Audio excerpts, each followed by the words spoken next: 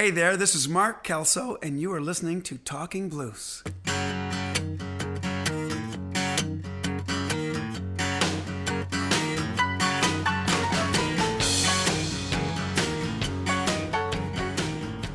is here on a very rainy day. Thank you for coming on such a miserable day. My pleasure. I don't mind the rain. I mean, I was born in Belfast, so That's true. rain makes me homesick. And I thought maybe I should just give him an out, but you probably recorded an album and did a lesson this morning already based on based on what I've seen you accomplish.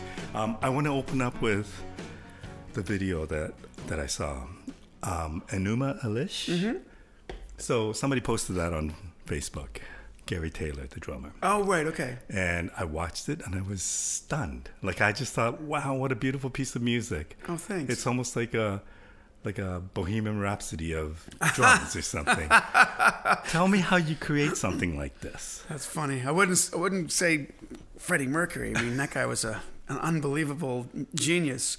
Enuma Elish, the title is from the Sumerian creation epic. Just, I'm very interested in ancient civilizations and things like that, and I thought, Enuma Elish, that sounds like a cool title. Right.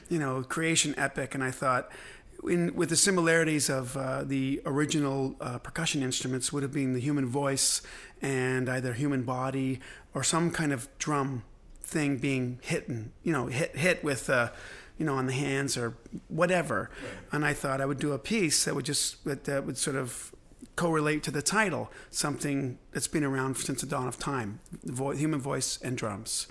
And so I started creating this piece for a record that I had called Lost Kingdoms, and I think that's going back to 2002. And it was just when digital technology was starting to be available for the home recording studio. So I got some mics and some drums, and I just started singing things into my computer and looking for ideas and sections. And singing... Am I correct to think singing drum percussive beats? Yeah, singing phonetically, or whatever. Right. The things that drummers normally do 24 hours a day, and people are always bugging us about. Say, shut up with that. But we can't help it. It's just the way we express ourselves. And I thought, wouldn't that be cool? Now, I had been listening to this African drummer from Cameroon called Brice Wassi, and he had done an intro for one of his songs, called Flip Swing. And I thought it was a drum voice combination. I thought, oh, that's so cool. But he just did it for the intro. And I thought, I wonder if I could create a whole song like that. So I started singing bits and pieces into my computer and then sort of editing bits and pieces that I like. And then I started to find sections. And then I've always liked to sing. So I just started getting some percussive parts and then some harmonic parts. And then a friend of mine, Roberto Occhipinti, happened to be at the house. And I said, hey, check out this thing I'm doing. And he sat down at the piano and said, hey, on this part, you should harmonize it like this. And he gave me some pretty hip kind of jazzy chords. So a lot of the harmonic stuff on there, Roberto kind of helped me with. And then I just built the song and just, added some African drums and I just tried to make it into a percussive piece. And then when I started doing my DVD back in 2015, I knew I wanted to make that a piece because the DVD's got video compilations of me playing Afro-Cuban music, Afro-Brazilian music, jazz, New Orleans, and kind of rootsy pop and some funk. And I thought, well, I've still got the track for this. I can overdub some new drums and then and shoot a video. And I thought, we'll do multiple voices. And I don't know if you caught this, but when there's the four faces of the video, I'm dressed in 4 different colors of shirt. How many vocal overdubs were there? A couple hundred. Like a lot. Wow. I multi-tracked everything about 10 times and just kept layering and layering. Yeah. So every piece has got, with digital technology, you could just keep going. So I just kept building and building. And so at the end, there's probably about, 200 vocal tracks on there, multi-layered and tracked. But I probably did the drum track, I don't know how many times for the record.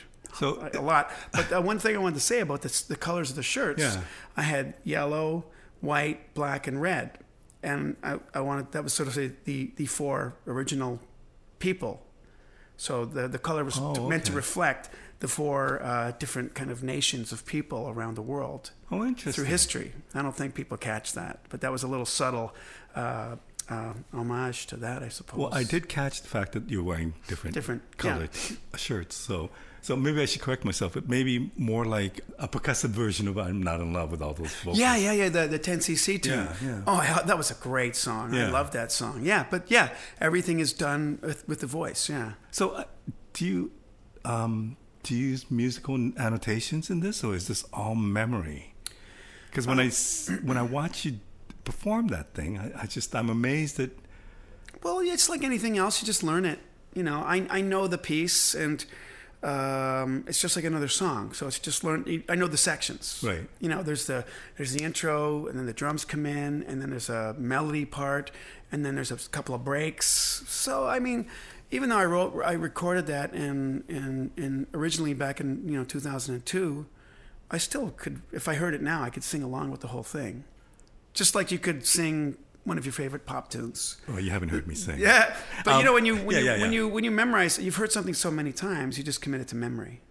Is it at all possible to perform that piece live? Not by myself. No.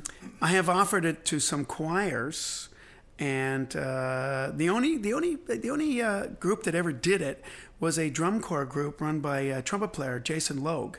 And he thought it was cool, and he had his drum corps do it. So the drummer sang it and played a version of it and sang it. It was pretty funny, it was pretty cool. I'm sure. And but I've often thought it would make a cool choir piece. But it's a little bit rhythmically adept, so you'd have to have singers who, had strong sense of rhythm to do it. But it's not impossible, that's for sure. Well, it's a stunning piece that people have to check out. I was just so moved by it. So thanks. And that's the reason why I reached out to you. And then I realized, what an amazing drummer you are, and what an accomplished career you've had so far and continue to.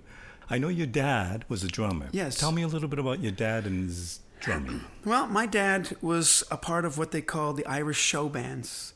And that was a circuit that came through all Northern Ireland and the south of Ireland back in the 60s, and probably before that. But in the 60s and 70s, that was kind of the heyday of the Irish show bands. And my dad was in a band called the Witnesses.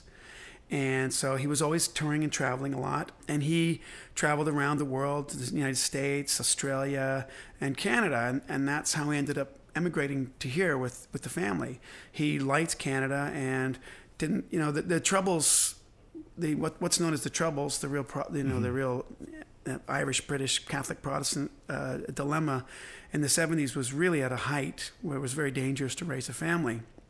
And my dad decided to emigrate to Canada and then brought us out. He'd been here, liked it, and knew that if he didn't like it wasn't that far to go back to Ireland. Australia he liked, but it was really far, and they decided, okay. And South Africa was another option, but also really far. So he chose the closest place, which is how we ended up here. It's just sort of like that. But he was in a band called The Witnesses, and he played drums, and he did some singing. And one of the other performers in that band, which was funny, was a guy named Colm Wilkinson, who went on to great fame as the Phantom of the Opera.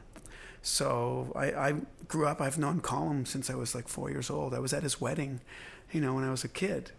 So I've known him for years. He's moved back to Ireland now, but my dad did that and then came, as I said, came to Canada, and he's still out there singing. He does the senior citizen circuit. He takes his PA in, and he's got about 350 songs on his iPad, and he can sing anything. You want some Tom Jones, Engelbert Humperdinck, Frank Sinatra, Johnny Mathis. He has all that stuff down, and the people in the homes, they love that stuff. It's the music of their era, So he made his whole living being a musician. Mm-hmm. What did that teach you, or what perspective did that give you about being a musician when you were young? Well, how difficult it was, Right. And it was probably very tough on his relationship with my mother, because back in those days, all the gigs were 6 nights a week. So he was out every night. So my mom was home with 2 kids, a lot. So that was difficult. And then just the unpredictability of being work, not work. And my mom had a regular job, day job. So I remember him saying, you know, Mark, if you like music, don't get into the business, when I was very young. But I couldn't not do it. You know, I made a very conscious decision at 13 that I'm doing this and I'm not doing anything else. And this is going to be my life. And I'm going to work really hard at this because I love it and I want it and I can't see my life without it. Can you give me a sense of what that life represented in your mind at 13?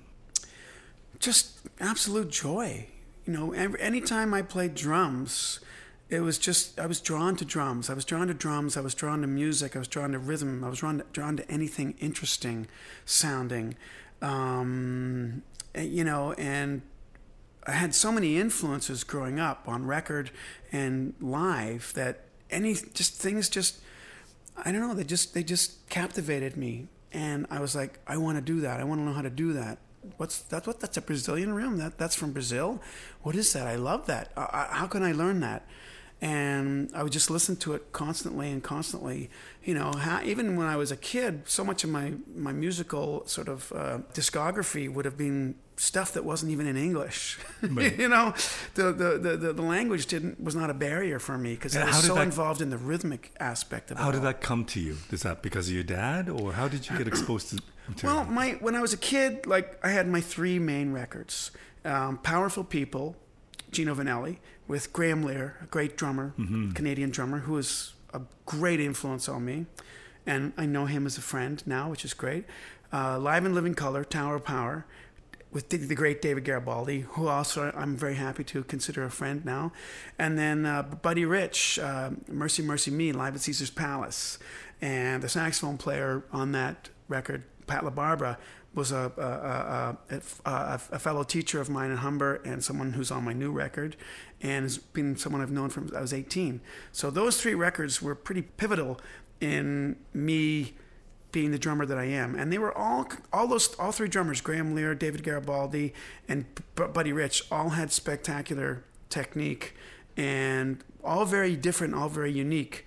And that was where I started. And it was a very sophisticated type of drumming, but when you're young, you don't know that. And I gravitated towards learning what they were doing. And then, which is, you know, I became a little bit of an elitist snob as a teenager, and I wasn't really interested in any rock music because this sounded, the rock drumming of the day to me, you know, didn't sound interesting. So stuff like the Eagles and Elton John, I came to love later, but I would have thought that, you know, Don Henley and Nigel Olsson were weak drummers because they weren't fancy. Did you ever go through that? Like when you first start, and I don't know what kind of drummer your dad was, but when you first start learning, do you not start at a very basic level, or do you just go right to Buddy Rich? Well, yeah. I mean, my dad had great hands. Right, my dad was actually really influenced by jazz drummers. He liked Max Roach, and he loved Art Blakey. He had some of those records as well that I learned about later on, and but he loved Buddy Rich as well. So he worked on his hands, and there's a funny story of when I first started. When I was 12, we were on the road for 6 months in the United States. They were working various cities throughout the States, so I was going to different schools in different cities. And I came to him one day, for some reason, I wanted to learn how to play drums. Now, prior to that, I had gotten up on the kit once when I was about 3 or 4, and at a rehearsal of my dad's band, and he said they heard drums playing because the piano player was playing something, and he heard the drums playing. He looked around, and I was on the drums, and he tells me this story because I don't remember, that it sounded like I was playing in time. And my dad said, stop. Okay, change to 3/4. Play a waltz. And he said they played a waltz, and I started listening, and I started playing, and I was accenting the 3. And my dad just said, "This kid's going to be a drummer." He knew before I knew. And so when I was 12, I went and he started teaching me down in the lounges and the bars during the day. I would go down, and because he was a left-handed drummer, I learned the first year of my life playing left-handed, which is why I have a strong left-hand lead. Because coming from the other side of the brain kind of thing, and so he taught me that, and he noticed that I started picking things up really fast, So he kept having to kind of push and push. And then it got to a point where it pushed too far and I hit a wall and I threw the sticks down and said, that's it, I'm done. How old were you? This 12. Okay. So I peaked, was getting everything fast, and then hit a wall and didn't like it because now I got stymied and I couldn't do it. And I stopped, and my dad thought, oh no, I've ruined it. I pushed him too quickly, too fast. And he says, he got excited by it, but should have maybe held back a little bit and took a little bit more time. Again, this is very fuzzy details. This is all his recollection of that time. You don't remember that at all? I don't really remember too much about it other than I remember playing and working left-handed on his kit. And then I remember that because when he said, you're right-handed, you should switch. I remember how difficult that was. I can imagine. But when I got to 13 and I was grade 7, music became a thing in school. There was no music in public school at that time. So when I got to grade 7, there was band. And there was concert band and stage band. And concert band, I played tenor saxophone, which was kind of cool because it helped me with my reading and learning about pitch, and ultimately helped my melodic sense and singing. And then there was stage band, but there was already a drummer in there. And I told the teacher that, I want to play drums. He said, well, we already got a drummer. He says, can I audition? He says, yeah, sure. Because I wasn't anything special on tenor. Right. So he wasn't assuming anything. And so when I played the drums, the teacher was like, wait a second, this is a little bit, this is a little bit more advanced. Because as I'd say, my dad was teaching me more jazz stuff, right, not just your basic 2/4 rock beat. So when I started breaking out that kind of thing, my teacher was like, wait a second, this is a lot higher advanced than kids in his age group. So I got that job and I played in that. And then we started our first band with the Barrett brothers, and Colin Barrett, bass player, who I'm working with on a gig tonight, oddly enough. I've known him since I was 13, Wow. And he was 12 and playing bass, and I was 13 playing drums.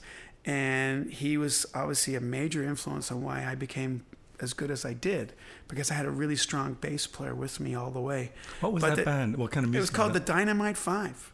And we were playing pop tunes. And I remember one of the first tunes that I learned to sing was a tune called Fox on the Run by The Sweet. Oh, yeah. Yeah, Fox on the Run. Okay, so I know your dad sang. Yeah. How did the singing come about for you? Probably seeing my dad sing and play drums. It was just normal. If you played the drums, you sang.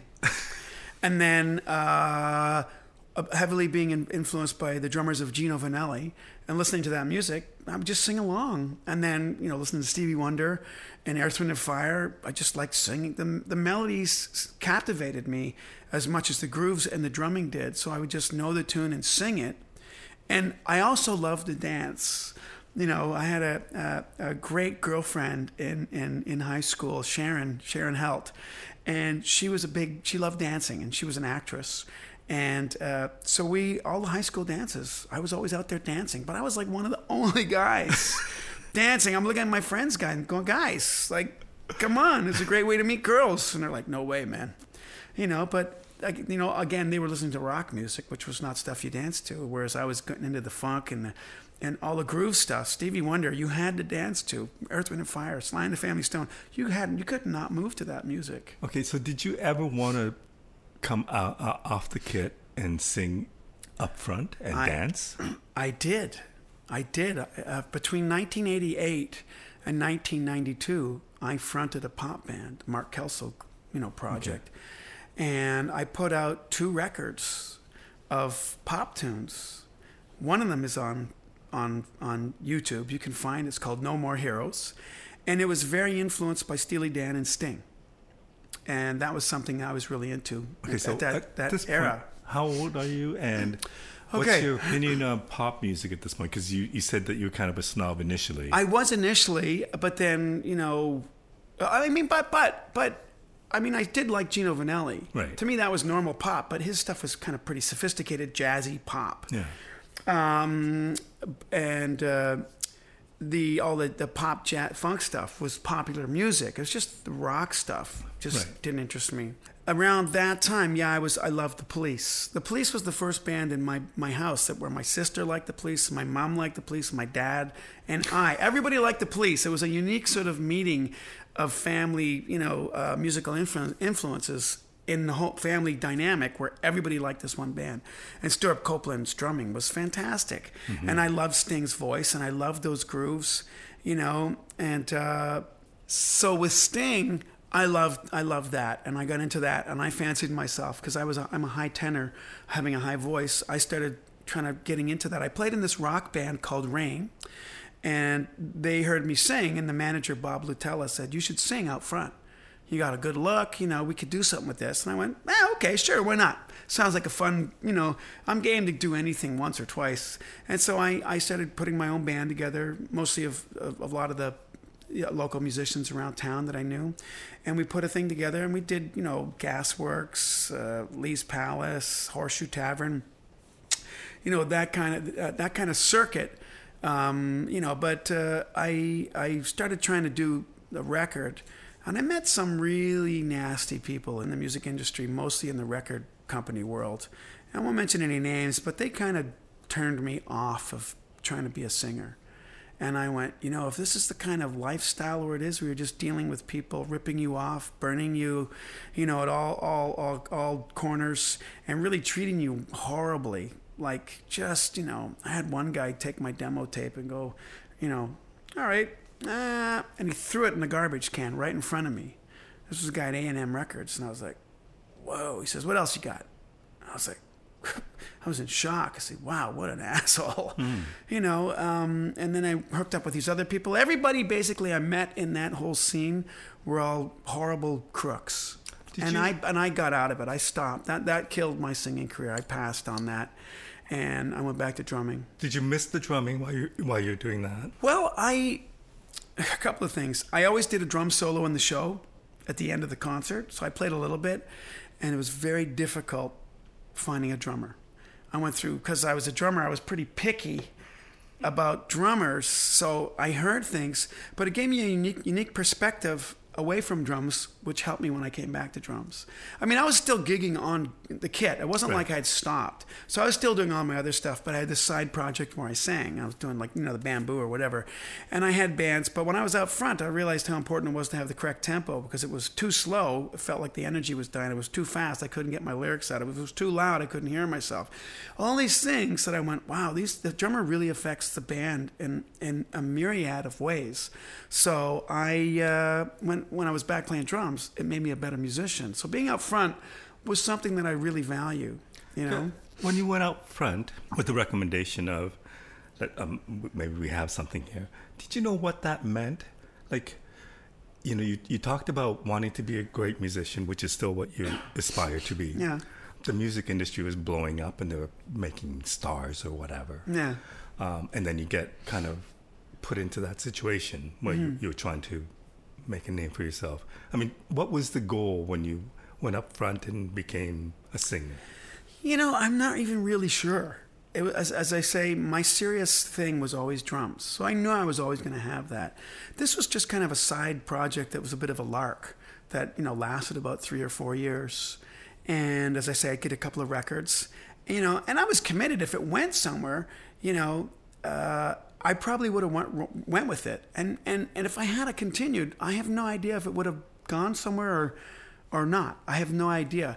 But it's not a big thing. I mean, I've worked with famous people, and I don't think I would have enjoyed any kind of that kind of fame where people were, bugging you constantly and you couldn't walk the street. I don't think I would have enjoyed that very much. With being a drummer, there's a certain amount of anonymity that comes with that I can just do whatever I want most of the time, But having tried that, yeah, and then going back, like when you said, okay, this is not what I want to do, then was just being a drummer, what did that mean? Just playing live gigs or?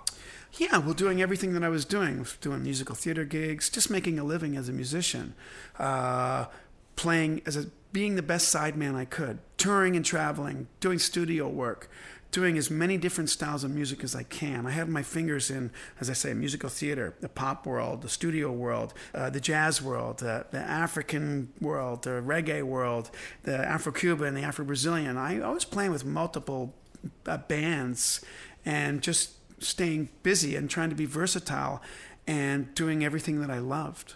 Okay, so when I look at your discography, it's ridiculous how many different types of music you play. How does that happen? How do you get into the studio world, and how do you get into it in a way that you can play reggae, you can play world music, you can play whatever you wish? Well, the simple answer is you just listen to the music and you pick up what you're hearing. So if I wanted to learn how to play reggae, I love Bob Marley. I think he was such a creative genius, great singer, great songwriter. And Carlton Barrett, when I listen to that guy's drumming, it sounds like he's from another planet. It's mystical. It's so heavy. The groove is so deep. And what he's doing is so simple, yet so hard to do. Right.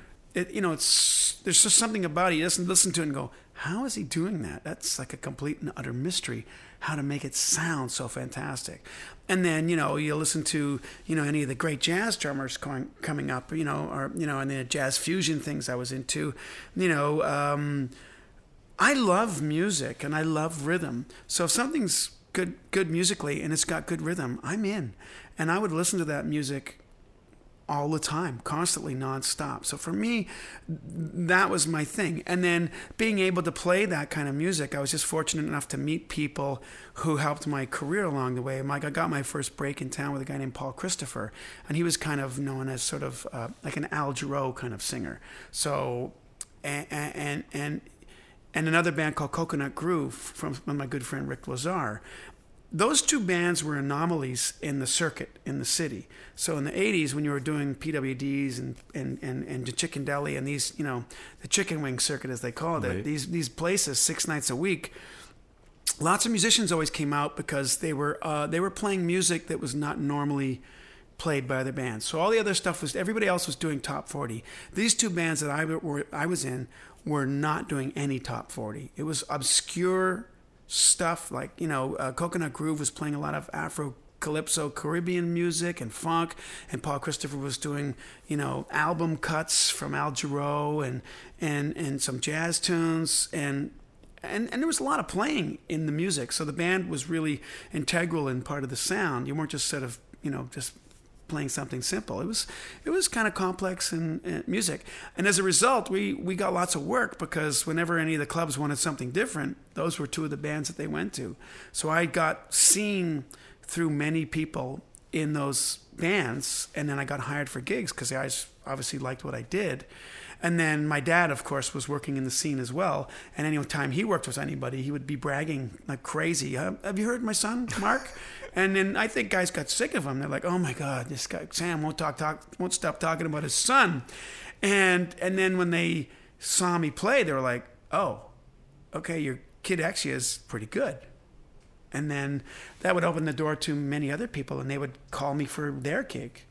And then one thing leads to another, and then eventually you meet someone who's involved. I met guys who were doing studio sessions on unlikely places like doing the Jewish wedding circuit or the Italian wedding circuit because everybody was gigging, everybody was playing. So I met tons of older musicians who were like, oh, who's this drummer? Can I get your number?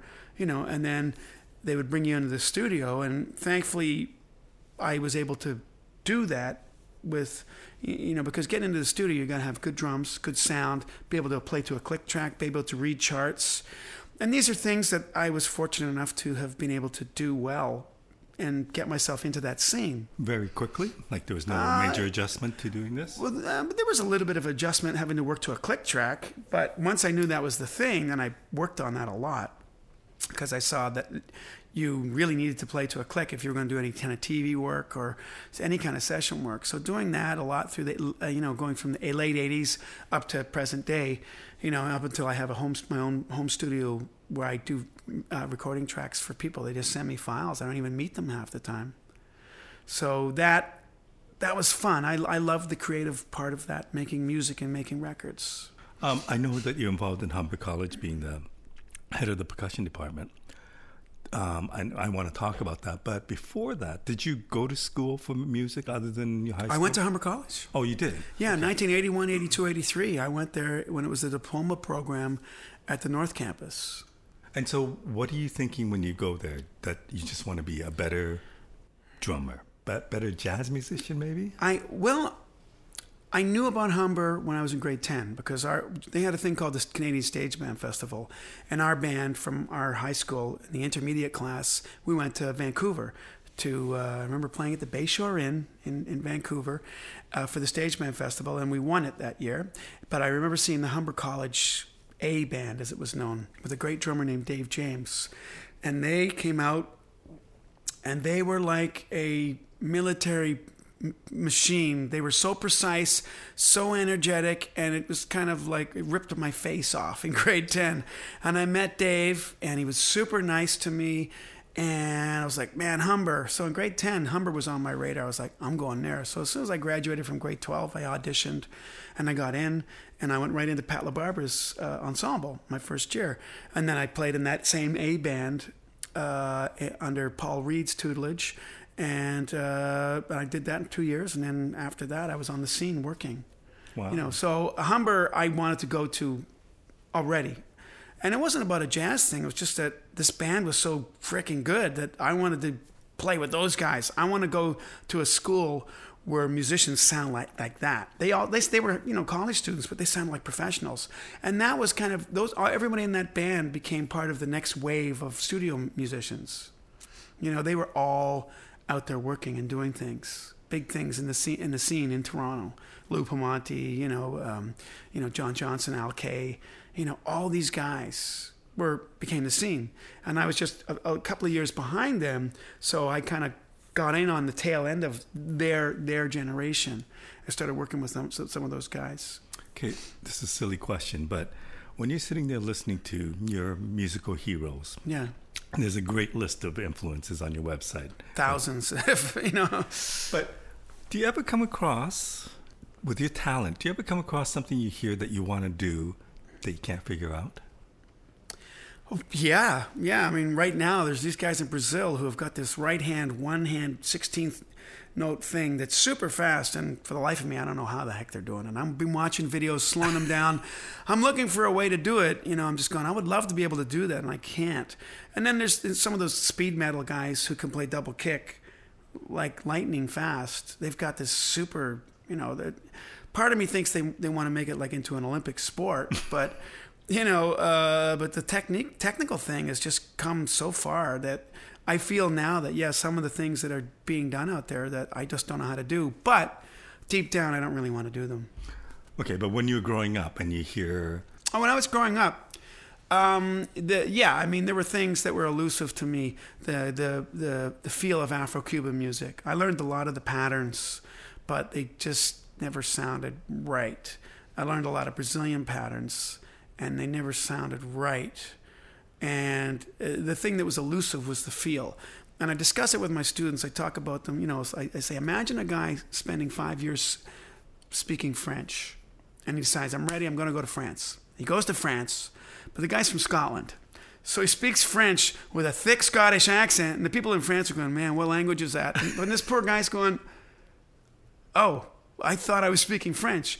But he didn't get the accent. He didn't get the sound of it. Right. So for me, it's like, when I was younger, I was learning the patterns. I was learning the rhythms. I could read them, and I could play along with the music, but there was something elusive to me that was... I was educated by a couple of actual Cuban guys, Dafnis Prieto and Hilario Duran, a great piano player who I play with here. They hipped me to this kind of real old concept of African rhythms, of there being two streams of rhythms happening at once, like a combination of a 3 and a 2, a triplet-based grid and an 8th-note-based grid. And what they do is, I call it weaving, where at any moment they're kind of going in between these two rhythmic streams. And so when it comes out, it's never really very rigid or strict. It's got this loose kind of thing. And once I learned that opened up my brain. I was like, it was like a light bulb. It's like, that's what it is. That's what it is. Trying to understand that was something that I couldn't figure out when I was younger. Now I kind of understand it, and I'm working at it, And then when I went to Cuba, and I saw my first rumba group, that was a life-changing experience for me. It was like a spiritual awakening. The story was funny, I went and I saw a Rumba, and I was at the back, and there was about 300 people, and I was like, oh my God, I got to get closer. And I literally shoved people out of the way and pushed people out of the way until I got to the front. And the front was cordoned off with a red kind of rope, like a hotel thing, right? Yeah, yeah. And I was like, man, I'm not close enough. I need to be in this. I need to be in this. This is electrifying. I was literally being, my molecules were just vibrating at such a deep level. I was like, oh my God, I need to be in this. And the woman who was singing and chanting, she was, reaching out to the people, all the tourists, say, do you want to come in and dance?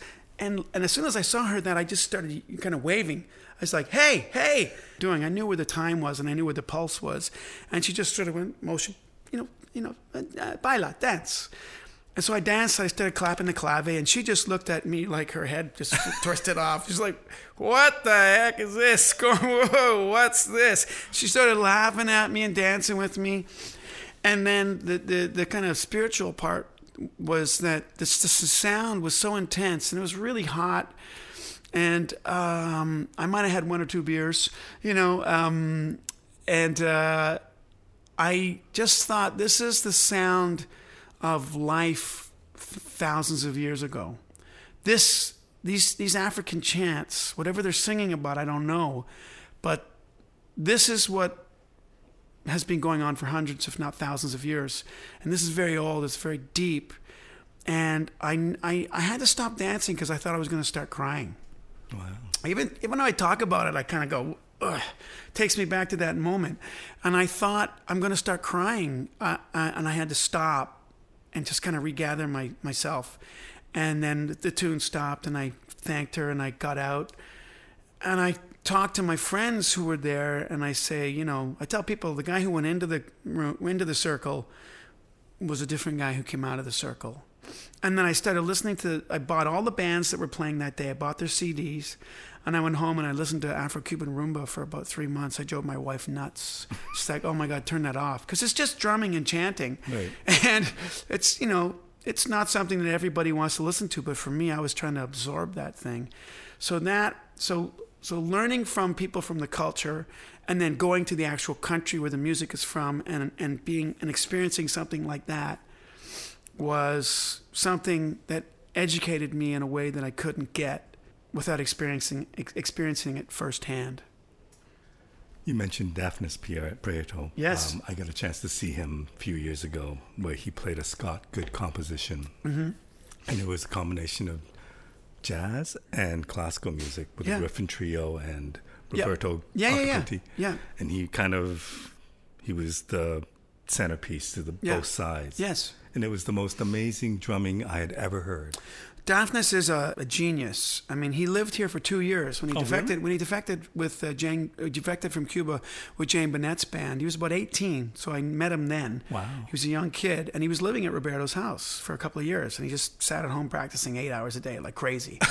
Did him well. Yes, but he had come out of the schooling system in Cuba, and the schools are all strict classical music. They don't teach any folkloric music there. You learn all the folkloric and Cuban music in the streets with other musicians. So I believe, if I'm not mistaken, he had a classical background where he played timpani, mallets, and classical snare drum. But then on the side was learning about jazz and the local Cuban music. And so I would consider him a good friend. I've known him for such a long time. He's amazing. He's totally amazing. So one of the things you mentioned was that Graham Lear and Gino Bonelli, the powerful people, was a huge influence on you. Major. Number of years later, you play with Gino Bonelli. Yeah. How does that happen? Gino was on the same record label as Holly Cole, who I was working with. And there was are you familiar with the Gildas? No. It's an awards show, a charity, cancer charity. Oh, okay. And so I was playing it one year with Holly Cole. And Gino's always, he's a drummer, right? Mm-hmm. So he likes hearing drummers. And I met him there because he was on Alert Records. I was like, wow, Gino's standing at the side watching me play. And I was kind of freaked out, but kind of thrilled that it was just, there weren't there was no other bands there. He was singing, I think, to tracks. And so he watched and he said, hey, you sound good, And then that was it. Nothing came of it. And then, and at that time, my good friend Paul Brochu, who played with Yuzeb, was playing drums with Gino. So he always says I stole his gig, which just I always felt terrible about, but I didn't steal it. Just Gino made a change for whatever reason. And so there was later the next year or sometime after that, Gino's drummer Paul couldn't do this concert at the Montreal Jazz Festival, and Gino called Tom Barry, and then they got to me and they said, "Can you play with Gino?" He said, "Are you kidding? Of course I can. Great, let's do it." And I was like, "Oh my God, my dream come true. I'm gonna finally play with Gino Vannelli. This has been a dream of mine since I was 18 years old, and I'm probably in my 30s or something.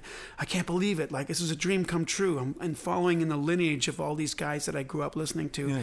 So exciting." And then Holly's gig was the same time. I was like, no. It was like, no, something comes to you and then it's taken away. It's like, are you kidding me? I was really, I couldn't believe how bummed out I was. I was like, this can't be happening. And the concerts were at the same time, like within an hour, and I couldn't even make them both. If I was going to do one and run to the next, I would have tried to do it. And then it just didn't happen. And I was just really bummed. I thought that was my one and only chance. And then after that, for whatever reason, he called me for a tour. Wow. And even better. And that was it. And I was like, this one I'm taking. I'm not messing this up. And then when I did it, and we played Brother to Brother, which was one of my favorite tunes, Mark Craney, the drummer, I played the song because I listened to the record so many times. I knew that song like the back of my hand. And afterwards, Gino went, "Wow, man, wow, Mark, you sounded fantastic on that." I said, "I'm just playing what Mark played on the record. I know that song note for note, and I can't play it any other way." He says, "Well, just keep doing what you're doing." And we got along great. And in fact, like my friends who know me and know my Gino Vannelli phase, they laughed. They loved that I was doing this gig. They just were like, if there's anyone who is perfect for this gig, it's you, because you love that music and the drumming so much. And I probably was pestering him, say, "Hey, Gino, can we do this tune? Hey, Gino, can we do this tune?" Gino, he said, "Oh, no, I'm sick of that one." "Hey, Gino, can we do this tune?" And one of the funniest moments we ever had was we were on a limo on the way to a gig, and we were talking about something about the Popper in Paradise record, and part 3, and he started singing the thing, and I started singing it with him, and we sang the whole piece. It's the two of us, and the piano player David Goldblatt was like looking at me going, "You really are a Gino fan." Like he said, I mean, I know you say you're a fan, but holy crap, you're like a stalker. I said, "Totally. I could be a stalker." I love the music, and I knew it so well, especially those early records, those early first 5 records. I knew every song, every drum groove, every tempo change, everything about them. And I even had him to dinner at my house, and I said, "Gino, can I nerd out?" And I said, "Yeah. Can we talk about every record and every drummer?" And he's like, "Sure, what do you want to know?" "Okay, all right. On this track, Jack Miraculous. Okay, the triplet fill." And I was such a nerd, but he humored me all the way. And the only reason I quit was because we were going to have a kid. So in 2005, my son was going to be born in February 2006, and I was like having this dilemma. And we were in Venice, and I was talking to Peter Erskine's wife, and she says, "Oh, Peter's really down in the dumps." I'm like, "Why?" She said, "Well, we're having empty nest syndrome." And I was like, "Oh, well, I'm just about to have my first kid." I was like, "Ooh, yeah." She says, "Yeah, well, Peter, he was traveled a lot, and he missed a lot of the kids growing their lives, and he's feeling bad about it." And I was like, holy shit, this is a sign. I'm about to have my first kid. And I had to start thinking, do I want to be on the road and not see my son grow up? Do I want to miss that? And I went and talked to Gino. I said, "Gino, I'm having a kid, right?" He says, yeah, it's going to be fantastic. I said, "Gino, I'm not sure what to do. I mean, you know how much of a fan. I love playing in your band. It's my dream ever since I was 18, but I just don't know if I can tour once I have a kid. I might." And he's like, "Mark, it's fine. I'm not going to hold a grudge. you're going to make the right decision. If you choose to not work with me anymore, that's the right decision. You're doing the right thing for your family. It's the most important thing. He says, I grew up with my son and we have a great relationship, and it's because I made sure that he was always with me. Him and my wife always came on the road, and I didn't miss any of that. And I was like, okay. And then that was it. We parted ways. What was it like playing with somebody you hoped to play all your life and it actually happened? Thrill of a lifetime. Are you kidding? And it lived up to what you thought it would be. It was even better. It was even better. And especially when we got to play tunes that, I just got goosebumps. Every time I played People Gotta Move, it's like, man, Graham Lear recorded this and I'm playing it on a stage for thousands of people. Are you kidding me? I was in absolute heaven. Every gig was awesome. And then when my friends saw it, they got even as much of a charge as I did. I was like, watching you play with Gino Vannelli and seeing the big grin on your face, I was so happy for you, because we all grew up together and we all wanted to play in Gino's band. And they're like, you're the one who did it. And he has very high standards. Super high standards, especially for drummers. If you look at the drummers that have gone through his, it's a very select few guys.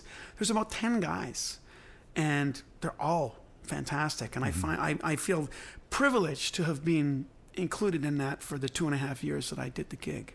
I know you toured with Holly Cole, so I presume that you were used to a certain level. Was Gino a level above that? Like, was that like the biggest tour? It was a different thing. It was more drum specific. Right. Holly's music was more focused on the vocals, and it was interactive and fun and creative. But Gino's thing, because he was a drummer, there was a lot of drumistic things in there that were just built. Here's this drum break and People Gotta Move. I mean, who in a pop tune has a drum solo? And Brother to Brother was like a drum feature, the whole song. Mm-hmm. So there's all these great songs, Nightwalker. I mean, everything had great drumming. So it was never just sit down and lay down a groove. It's interesting, though, because I was asking in terms of the size of the tour, the way you were treated, right? But you go directly to the music. I guess, yeah. But I mean, the thing is, it doesn't matter for me. It's like 5 people in the audience, 10,000. It doesn't make a difference. I sat in and I played percussion with Bonnie Raitt at Sky Dome, and there's like 20,000 people or something, or 18,000 people.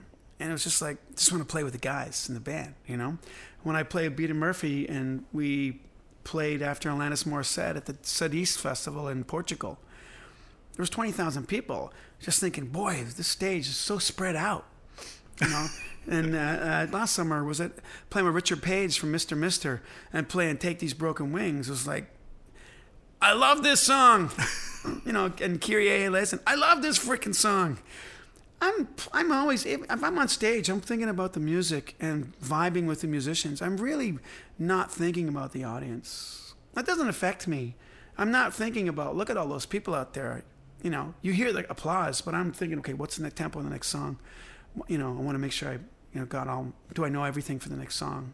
After Gino, and you make this decision, what did you get out of that experience with Gino Vannelli in 2 years of touring? Like, how did it change you as a musician? I don't know if it changed me. It was just a period in my life that I look back with incredible fondness of playing, of achieving, I guess, a goal of when I was a young teenager, of playing with that, It's the same as meeting your idols, and they're great. Mm-hmm. When you meet Steve Gadd and he's nice, you just can't freaking believe I'm in my office at Humber talking to Steve Gadd, talking about songs that he recorded. Holy smokes. It's just a thrill. And it just, I don't know, maybe it just makes me a better person because I'm just so happy about it. I'm happy. I feel privileged to have had those experiences, knowing that other people want to have those experiences and might not get the chance. So I'm terribly grateful for everything. And, I'm 56 now. I'm not a young kid anymore. So what opportunities are still out there? I don't know. But I'm thankful for every single gig. I'm playing tonight at Nollins with Brooke Blackburn and Colin Barrett and his brother Dwayne. I can't wait to play. I'm at the point now where I consider every single gig a privilege. Tell me about ego. Did you ever have an ego? Was that ever an issue? I probably did, but I mean, do you have to have I try an ego? not to. I try not to through experience of meeting people with large egos and kind of not digging them having large egos. I mean, I met some very famous drummers and it was really unpleasant. And I remember meeting one very famous drummer and it kind of shook me that it was such a horrible experience that I kind of made a vow to myself that if I ever had any kind of notoriety where someone was asking for my autograph or, you know, said they were a fan, that I would never treat them the same way this guy just treated me. I'm sure I don't know. I mean, I think most people might say that Mark's a nice guy. I would hope that, you know, I've just tried to be nice to everybody. Right. I'm sure as a teacher, I've come down on students hard. You know, sometimes they might not have dug that. You know, hopefully they saw through that it wasn't malicious. It was just me trying to push them to be better. So tell me about that, being associated with Humber and teaching. When did you decide that you wanted to pursue teaching? And I never decided I wanted to pursue Oh. teaching. This is a funny story. Roger Flock, my predecessor as the head of the department at music in Humber, he kept bugging me to come and teach. And I was like, nah, I'm playing. I'm a player. I don't want to teach. And then finally, I think in my 40s, when I was about 43 maybe, 41, you know, I was thinking, yeah, okay, maybe, okay, sure, I'll start teaching. I started teaching part-time. Had you taught anything before? Just privately. Okay. And I wouldn't even say I was a great teacher, and I know that because people tell me that they had lessons with me, and they say they're the worst lessons they ever had in their life. Because I didn't know how to explain anything. I just did everything naturally, Right. and never had to question anything until people asked me, how do you do that? And be like, I don't know. Like this. Yes, just go like that, you know. And they're like, I can't do that. How do you do it? It's like, well, I don't know. I just do this. And they would walk away sort of going, ugh, you know. So I had to learn to become a teacher. But they gave me a chance. Roger saw something. And then the thing about me is I'm really into drums. And I'm really into drumming. I'm really into rhythm almost more than drums. So when I get students who are excited about drums and rhythm, I'm super happy that we can share. Let's oh yeah, you dig? Oh, come on, you know, I get really thrilled about it. And so Roger retired in May of 2005 and said, Mark, I'm done. I've done 36 years or something. I'm quitting, you know, and I would really feel good about the legacy of the program if someone like you took over for me. And it was not like he could give me the job or anything. I had to go through an actual formal job interview, which was something I hadn't done since I was a kid, before I became a musician. Right. You know, so 18, I don't think I'd done a job interview because everything is word of mouth recommendation to get gigs. You don't have to do a job interview. Have you never done an audition? Well, no, I didn't do too many auditions. I did a couple of auditions, you know, but not too many. I was just always hired. So Roger said that, and I said, Roger, are you kidding?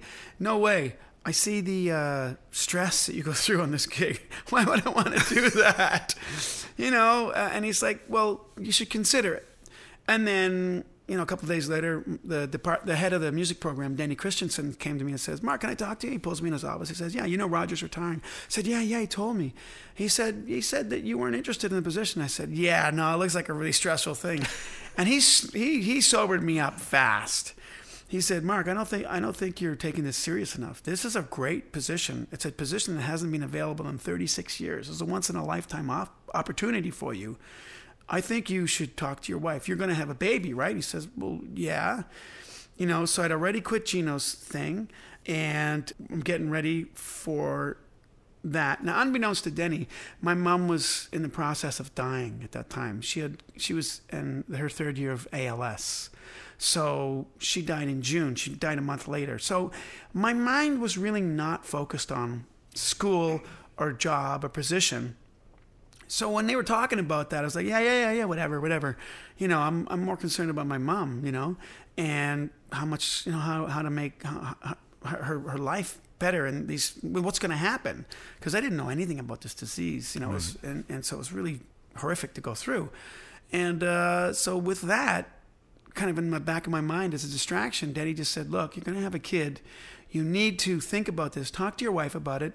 You can still tour in the summertime, and there's breaks, but it's great. You got a pension, steady employment. You can stay in town. You don't have to travel as much, especially with the kids. So, and what kind of commitment is this? Is it 9 this to 5? was full time. This was kind of a 9 to 5 thing, 5 days a week, as far as I knew. It turns out it's 4 days a week, and but.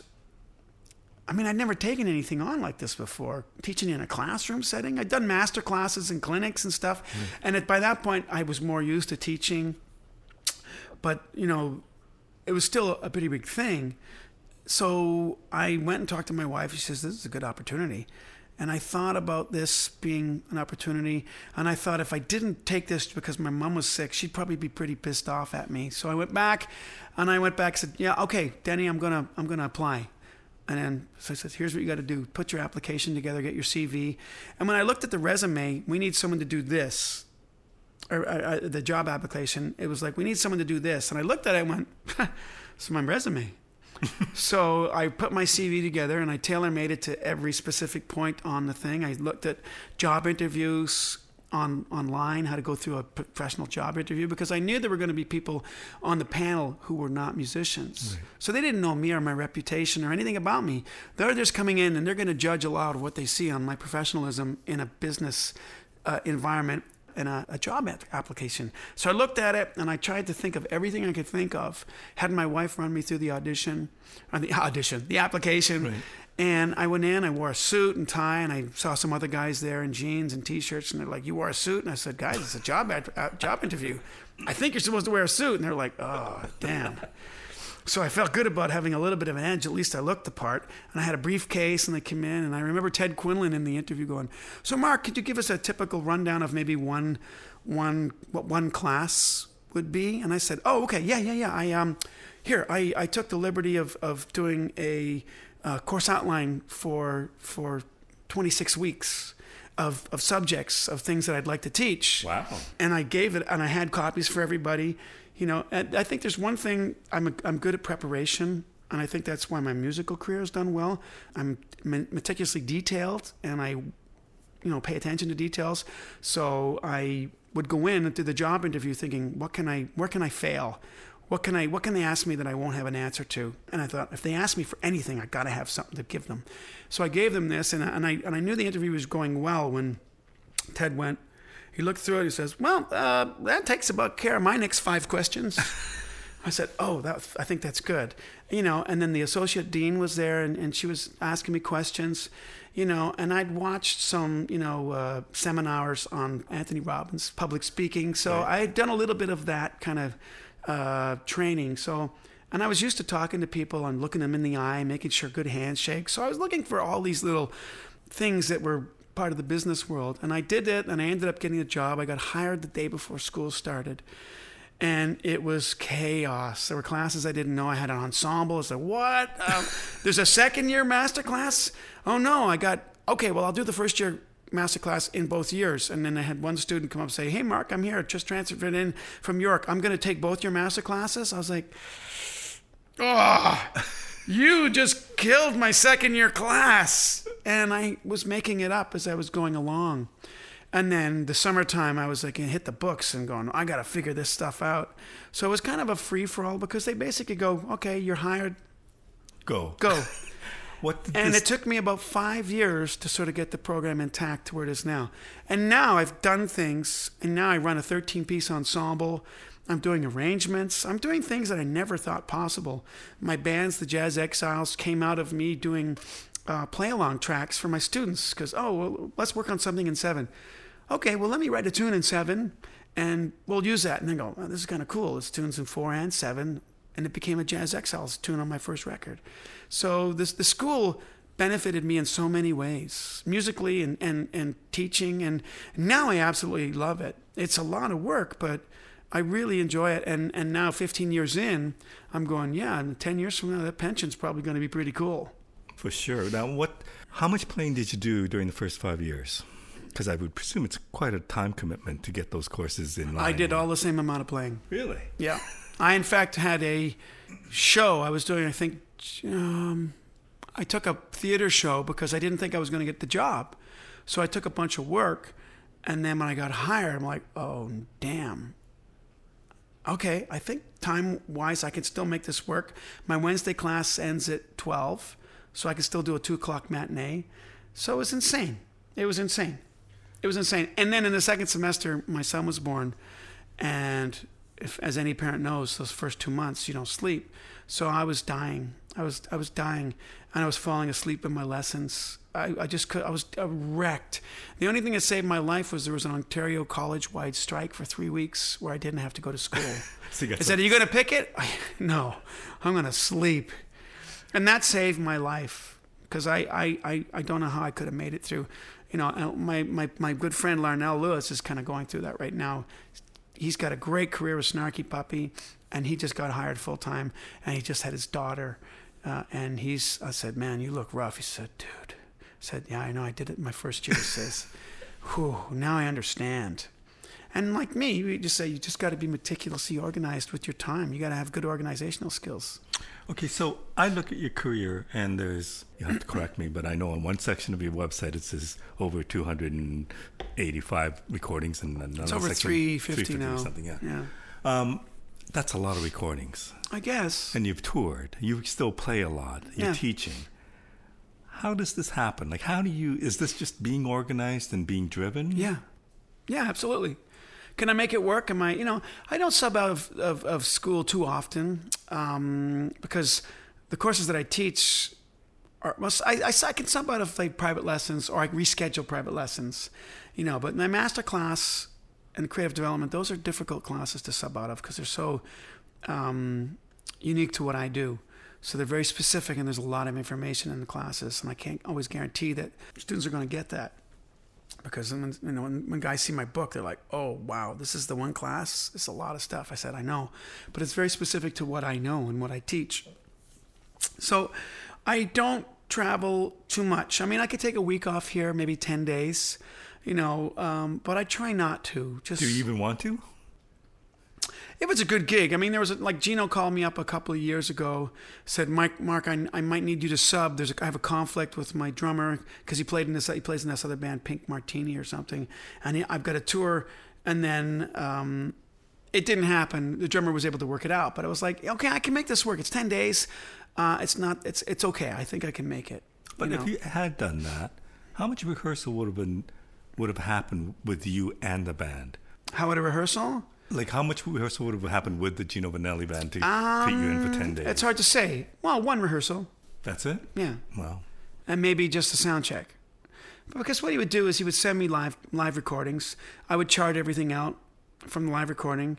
If I had any questions, I'd ask him, call him, say, "What's happening here? How does this work?" Because I can't tell from the recording. Or if he sends me a video, I can maybe see it. But that's how most things happen in Toronto anyway. You get one rehearsal and you go and do the gig. So I'm a fast learner. I guess I said I pay attention to details. I know how to play the drums. So I can listen to the song. I don't even practice it. I just listen to it and I look at the chart, or I write the chart, and then I'm good to play the song with minimal amount of mistakes. I have that confidence in my ability. I don't think I'm being egotistical saying that. I just have a confidence from years and years of experience that I know I can do that. When did you get that confidence? At what point in your career did you think, I'm good? I don't know if I consciously ever think that, because I would say I still have more to learn and I've got more to improve. I would not like to say that I'm good. I have faith in my abilities. I'm confident in my abilities, but to come out and say, I know I'm good, I don't think that's false modesty. I just don't like to say something like that, because to me, there's a completion to that concept that I'm good. That means that I know everything. I know everything there is to know, which I don't. So to me, there's a finality and a completion to good that I don't like. So I would never say that. I would always say, "Oh, yeah. Someone says you're really great." I say, "Thank you. I mean, but just because it's good doesn't mean it can't be improved on." I love that expression. Did you ever in your career go through a rough time where it was difficult, or where you hit a brick wall, other than the time when you were 12?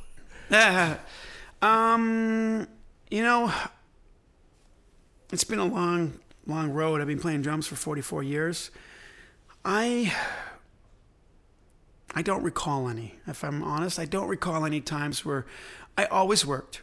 I always worked because I took every crappy gig known to mankind.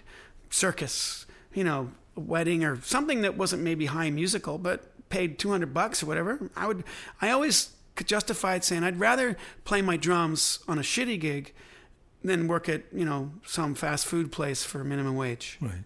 To make the same amount of bread in a week. I might take a week back in the 80s or 90s to make $200, but I can make that on one night playing drums. I'd rather do that. So, I was probably not super professional all the time when I was young. And then I remember seeing another drummer not being professional, and I went, wow, that's what I do. I goof around like that on gigs that I'm thinking are beneath me musically, and I stop. I made a conscious decision. I remember exact place I was. I remember exactly where I was in the band and the drummer, and I changed my life right on that spot. I said, I'm never going to do that. I'm always going to treat every gig I do with respect. And I think you'd be hard pressed to find anybody saying, "Oh, Mark was a goof on this one. He fools around on this." I just don't do it, because I remember also being told that you never know who's in the audience. There could be 4 people out there, but somebody could be really important out there going, "Wow, look at this guy's total ass on the drums." So difficult time. I don't think there was a difficult time working. There's always been kind of things that I couldn't do, but I just worked through them until I got them. I'm determined. I mean, if you read my website, I'm a Bruce Lee fan. Mm-hmm. And Bruce Lee came through incredible hardships when he was on a board, and when he hurt his back for 9 months, and he decided to train his mind for 9 months. And he had an incredible willpower and strong mental capacity and fierce confidence in himself. And that everything he did made sense to me on drums. Flow, timing, physical strength, good health, mental health, balance, focus. Everything I was like, man, you're speaking to me. And I took martial arts on and off throughout my youth. So I think that I was drawn to that kind of headspace of working at something, working hard at it, and not giving up, not quitting, never quitting, When I look at your discography, your resume, I think of you as a very successful musician. I'm not sure, success being relative, and I don't know how you view yourself, but if you agree with you've been working and being successful and achieved some of these dreams, what do you think is about you that allowed you to accomplish that? Well, I mean, success really to me at the end of the day is that, I remember watching this motivational video, and this guy had been a thalidomide baby. I'm like, this guy's a motivational speaker. This is unbelievable. But he played some drums in it, which is how it came to me. And he basically says, as long as you're standing at the end of the day and you don't give up, that's success. So it was defined in really simplistic terms. So for me, I think I do a good job. I commit myself to learning people's music. Even if it's a one-off gig, I come in and commit myself to learning the music as good as possible. I hate making mistakes. So I take a personal pride in coming in and doing things, within 95 to 100% accuracy. I like to come in and fit in like a smooth glove and not have anyone notice that I'm a sub. And I take, again, personal pride in that someone says, and this is Mark, the first time he's playing for us.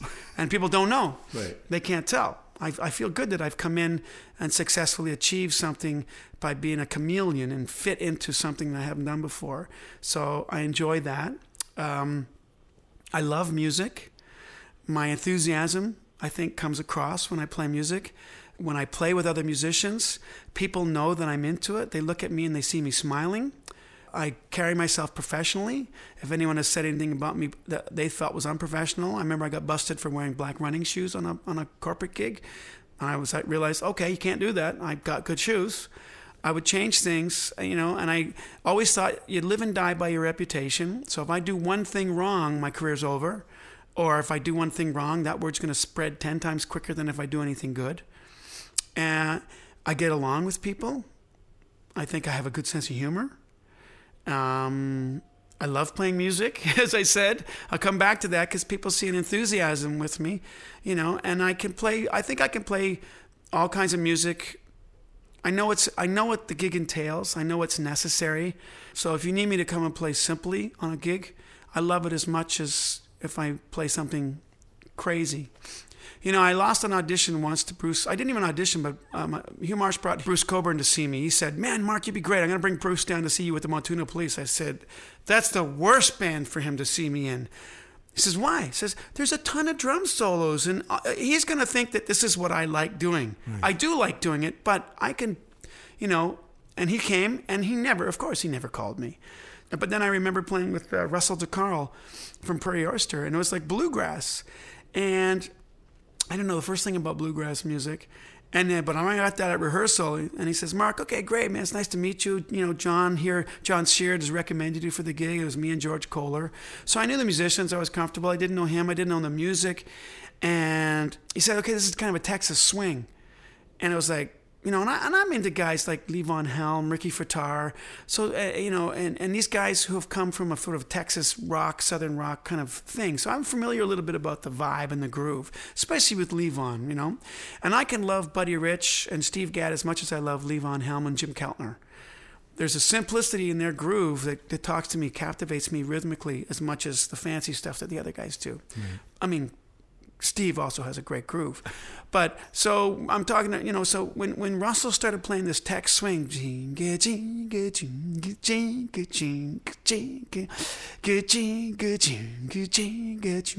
I heard it, I was like, wow, like that's the real shit. That sounds awesome.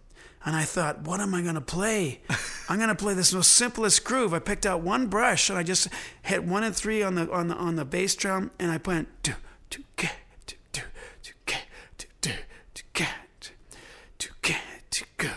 I just started playing this groove, and I looked at and Russell looked at me, and he had a big smile on his face, and I thought, this is right. I'm playing the most simplest thing, but I'm trying to make the simplest thing sound the best thing I can do.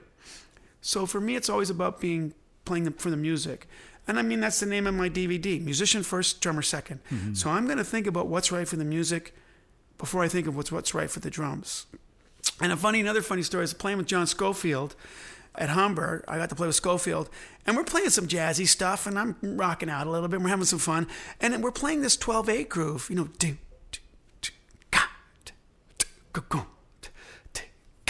and Scofield's right in front of me, and this is the moment he chooses to turn around and go, happening. I'm like, this is what you say is happening? The most simplest of grooves, you know? And that for him was like, he was digging that. I was saying, I must be doing something right. And, you know, so there was beauty in the simplicity of it, you know? When you teach, I know that you want to teach technique and how to do things with your students, but do you talk about attitude? Do you talk about professionalism? Oh, yeah. The very first class, the first very day of the first year student masterclass, we make a list. And it's called Necessities of Being a Good Musician. I don't even put drummer into the thing.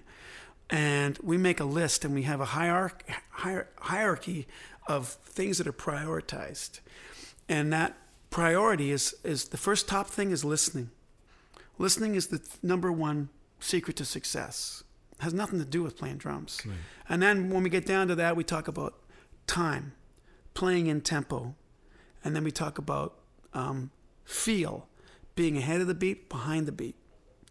And then we talk about groove, your relationship with the tempo and where you feel the time.